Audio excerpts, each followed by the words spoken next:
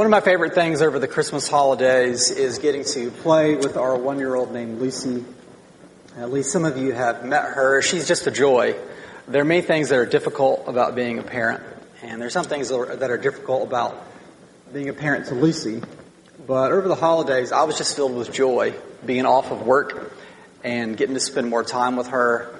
Just one look from her eyes with that big grin on her face just makes the day seem like everything's going to be okay. No matter what's going on that week, one look from Lucy just fills me with joy. And I'm sure y'all have experienced that too over the holidays.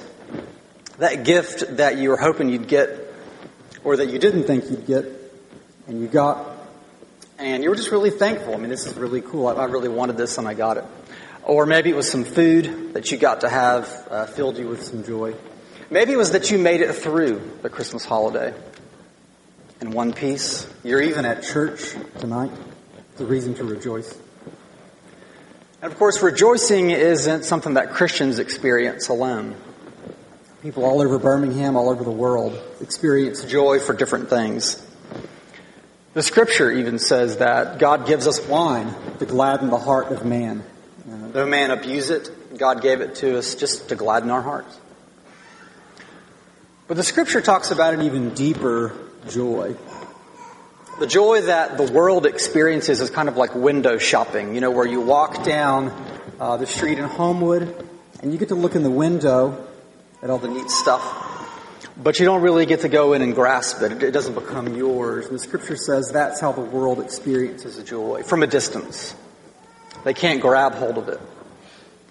And so in the passage tonight, I just want you to think about, is there a deeper joy that's found only in God? Is there a deeper joy that's found only in God? And is God trying to teach us to remember that He looks on us, that we might find deep joy in Him? So with that in mind, please hear the Scripture tonight. This is from Luke chapter 1. Verses 46 to 55. And Mary said, "My soul magnifies the Lord, and my spirit rejoices in God my Savior. For He has looked on the humble estate of His servant. For behold, from now on all generations will call me blessed. For He who is mighty has done great things for me, and holy is His name. And His mercy is for those who fear Him from generation to generation. He's shown strength with His arm. He has scattered the proud in the thoughts of their hearts. He's brought down the mighty from their thrones and exalted those of humble estate. He's filled the hungry with good things, and the rich He has sent away empty. He's helped His servant Israel in remembrance of His mercy as He spoke to our fathers, to Abraham, and to his offspring forever." Let's pray together. Heavenly Father, may the words of my mouth and the meditations of our hearts together be pleasing to You, O God, our rock and our Redeemer. Amen. Well, I said that perhaps there is a deeper joy that God wants us to consider tonight. I want to look at three things briefly: remembering and teaching and looking. Remembering and teaching and looking.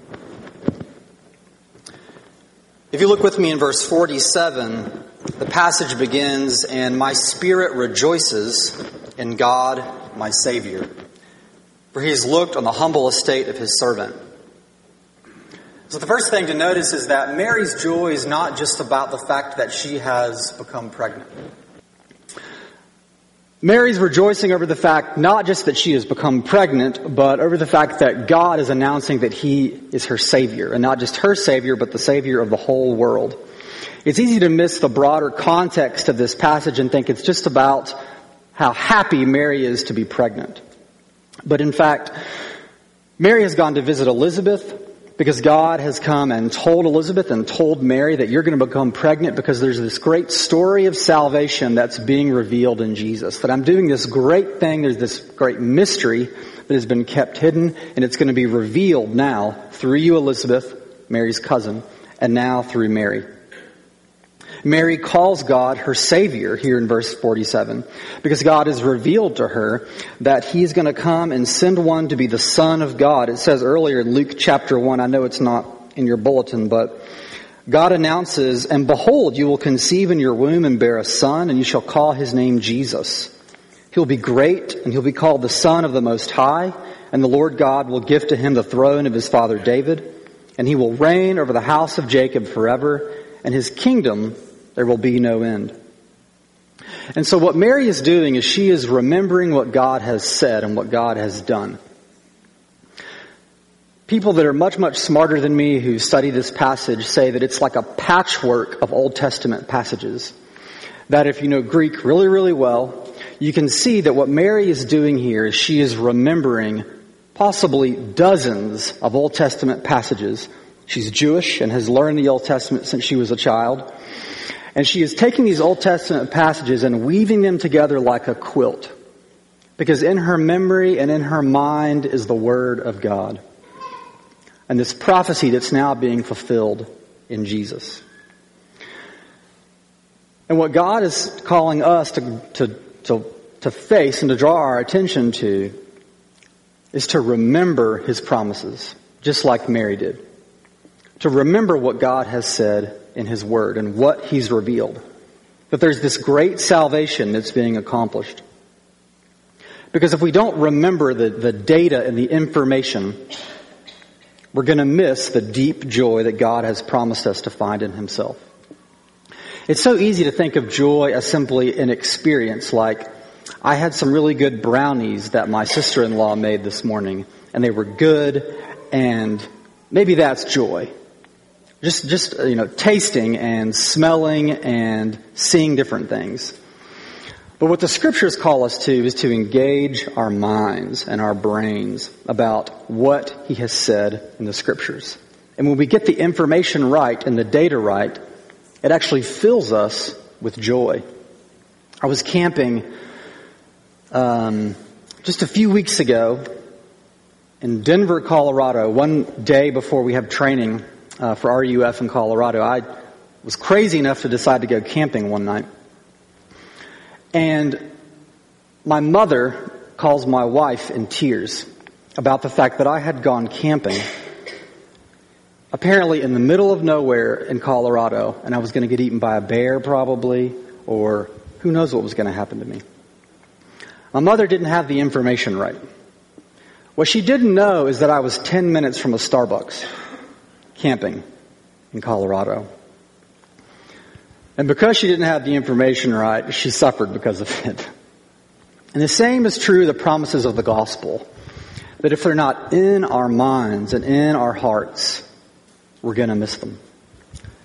They were in Mary's heart and in her mind. And I think this is the question that God wants us to consider first, is that what's in your mind? What do you remember? What does your mind go back to when you kind of run out of things to think about? Sometimes we worry about our children. That's sort of what we remember all the time. This thing or that thing about our children. We remember sins that we've committed. We're weighed down by shame. And when we can't think of anything else to think about, we just feel ashamed about this sin or that sin. We worry about money. How much is in our bank account? It's what fills our minds, right, in our hearts. That's what we just sort of, it's the song that we play over and over and over in our minds. And what God is calling us to is to remember Him. And the fact that He sent His Son to die on the cross. To become human with blood and bones and sweat and hair just like you and me. And to rise from the dead for our salvation. Maybe that means this year you commit yourself to memorizing one verse of Scripture. You've never done that before, or you did that when you were 10 and you haven't done it since. But however you can get the promises of the gospel into your mind and into your brain, that's what the Scripture is calling us to. Because we're going to remember something. That's how God built us. So that's remembering. What about teaching? Look in verse 48. where it says, "For he has looked on the humble estate of his servant. For behold, from now on all generations will call me blessed." There's this reoccurring theme in this passage about the humble estate that God has found Mary in. If you look in verse 52, it says, "He's brought down the mighty from their thrones and exalted those of humble estate." In verse 53, he's filled the hungry with good things. So there's the hungry, there's the poor, there's the humble. This passage is all about God giving joy to those who we wouldn't expect to have it. Giving joy to those that the world would look at and think, your life probably isn't very fun. You don't have a whole lot. There's not much in your LinkedIn profile. You don't have a lot of friends on Facebook. There isn't a whole lot of money in your bank account. You probably don't have a lot of joy, do you? Because you're poor and you're humble and you're hungry. And what God is saying is that He has turned that whole system upside down.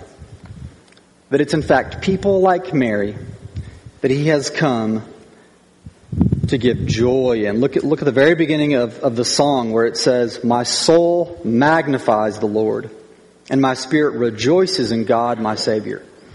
Despite Mary having nothing, we would say, by worldly standards, Mary has nothing. She's not married yet. She's already pregnant. She's not wealthy. Her and her husband will be so poor that when they go and offer sacrifices in the temple, they have to take the poor option. There was a rich option and a poor option at the temple about what sacrifices you offer. And God is saying, do you feel like you don't really have a whole lot? Well, you're the kind of person that I came to give deep and abiding joy to. You're the kind of person that might magnify the Lord and rejoice in God. When I was in high school, I considered myself really, really intelligent and smart.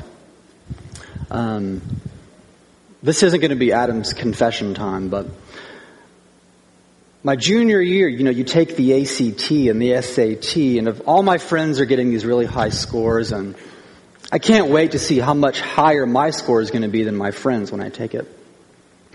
And I bombed it. Bombed it. Not because I didn't really try during the test. I think I tried pretty hard, actually. But I didn't do well on it at all. And on an earthly level, you might say, well, Adam, who cares? Life, move on. But God used that moment, my ACT score, my junior year of high school, to convince me that I wasn't as cool as I thought that I was. And then eventually that I was a sinner and that I needed a Savior. And then eventually that Jesus had been gracious to me and died for me and loved me despite the fact that I was full of failures and flaws and shortcomings. God teaches us about the joy that He's promised us by sending things into our lives to humble us, doesn't He? Sickness and sadness and difficulty with family and children and job loss and countless flaws and shortcomings and failures of yours and mine that I'm sure have been made manifest over the Christmas holiday. It's those kinds of people experiencing that kind of humiliation, really, that God has promised to give deep joy to. The rich won't find it. The rich will leave empty-handed. But the more we humble ourselves before God, and it's a fact that it usually takes God kind of hitting us over the head with a 2x4 to get our attention. God, maybe I should look to you for joy instead of how much is in my bank account. God, maybe I should look to you for joy instead of sex. God, maybe I should look to you for joy instead of how great my family is or how successful I am at work. It never would have occurred to me to look for joy in God had He not taken things away from me. And so the Scripture calls us to remember, and that He's teaching us where this joy is to be found through humiliation and by humbling us over and over and over again. But finally, there's something about looking that I wanted us to see. If you look in verse 47, where it says, "My spirit rejoices in God my Savior, for he's looked on the humble estate of his servant."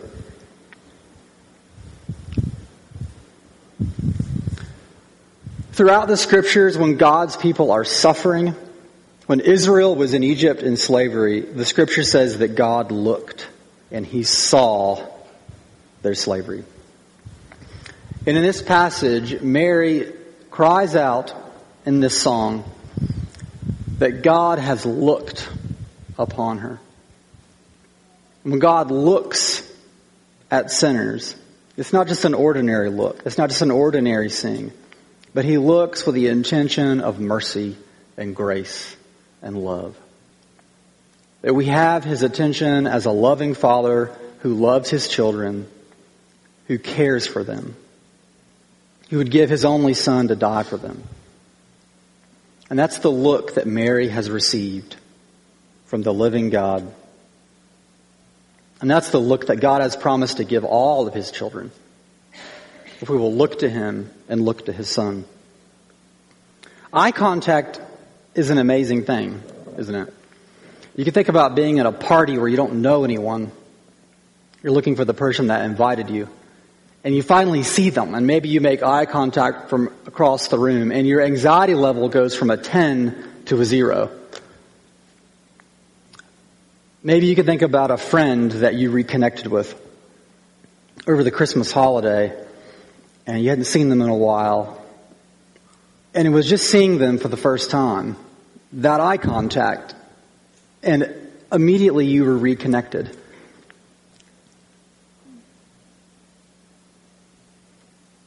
Seeing into someone's eyes is a powerful and an amazing thing. And what God is telling Mary here, and what he wants us to see, is that he looks on those who've been humbled for the purposes of revealing his grace to them and assuring them that he loves them. In the context of this passage, I've already mentioned that it's a patchwork of Old Testament quotations. Among them, Psalm 89, Isaiah 41. I don't have time to read them, but Mary is taking these promises of the gospel and weaving them all together. And you see that especially in verse 54 and 55, where he says, "He has helped his servant Israel in remembrance of his mercy, and as he spoke to our fathers, to Abraham, and to his offspring forever." Long ago in Genesis chapter 12 and 15 and 17, God had promised to use the offspring of Abraham to take the blessing of God to the whole world. And what he's revealing through Mary here is that this offspring has come. This offspring of Abraham has come, through whom God would remember his mercy and bring his salvation to the whole world. One who would be called the Son of God and the Son of David and the Most High, to be born through Mary. This passage is so amazing that there's actually songs that have been written about it. Bach wrote a whole piece on nothing but the Magnificat, because it's been a model for hundreds and even thousands of years of the humble faith that God has promised to fill and answer with joy, deep, abiding joy. Because the amazing thing is that, you might be up at 2 a.m. changing diapers. And God's promise from this passage is that he looks on you and he sees you. And it's a look of great affection and fatherly care. And he hasn't forgotten you, but is in fact teaching you the glory and the power of his joy. A deep, abiding joy that we can only find in Christ. Have you ever experienced that joy? The joy of knowing that your Heavenly Father looks on you. Over the holidays, I was telling Miles about this. We hosted my mama and my parents and my brother and sister-in-law and their 3 children. They have a newborn. And of course, our 2 children. And we don't really have a big house. And I was tired and I was overwhelmed. And I remembered this passage that God looks on us.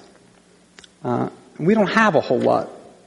But those are the kind of people that God has caused, it says in verse 47, to rejoice in God. And we do so in the midst of tears and sadness and sickness. Because our joy is not complete, is it? We look to that day when God will fully complete our joy. When His Son returns and we no longer look to Him in faith, but we look to Him in sight. When our prayers turn into praises. When God is revealed and we behold His glory face to face. Not at a distance, but intimately and close up. And so as we close tonight, I would just invite you to pray with me that God would help us to, in the midst of feeling overwhelmed, to remember that He is teaching us to find joy in Him and that He looks on us, wherever we are, with fatherly care and love. Would y'all pray with me? Heavenly Father, we do rejoice that You have looked upon us. We rejoice that You have forgiven us, that despite how overwhelmed we feel, You're not overwhelmed at all. And that where we might forget about You and be left in our sins, You draw us near and near to Yourself in the midst of sickness and sadness. We rejoice that Your Son was born and died and rose from the dead and is coming back. We look forward to that day for our joy to be made complete. Heavenly Father, help us to hang in there and to remember that it will be worth it. And we pray this all in Christ's name. Amen.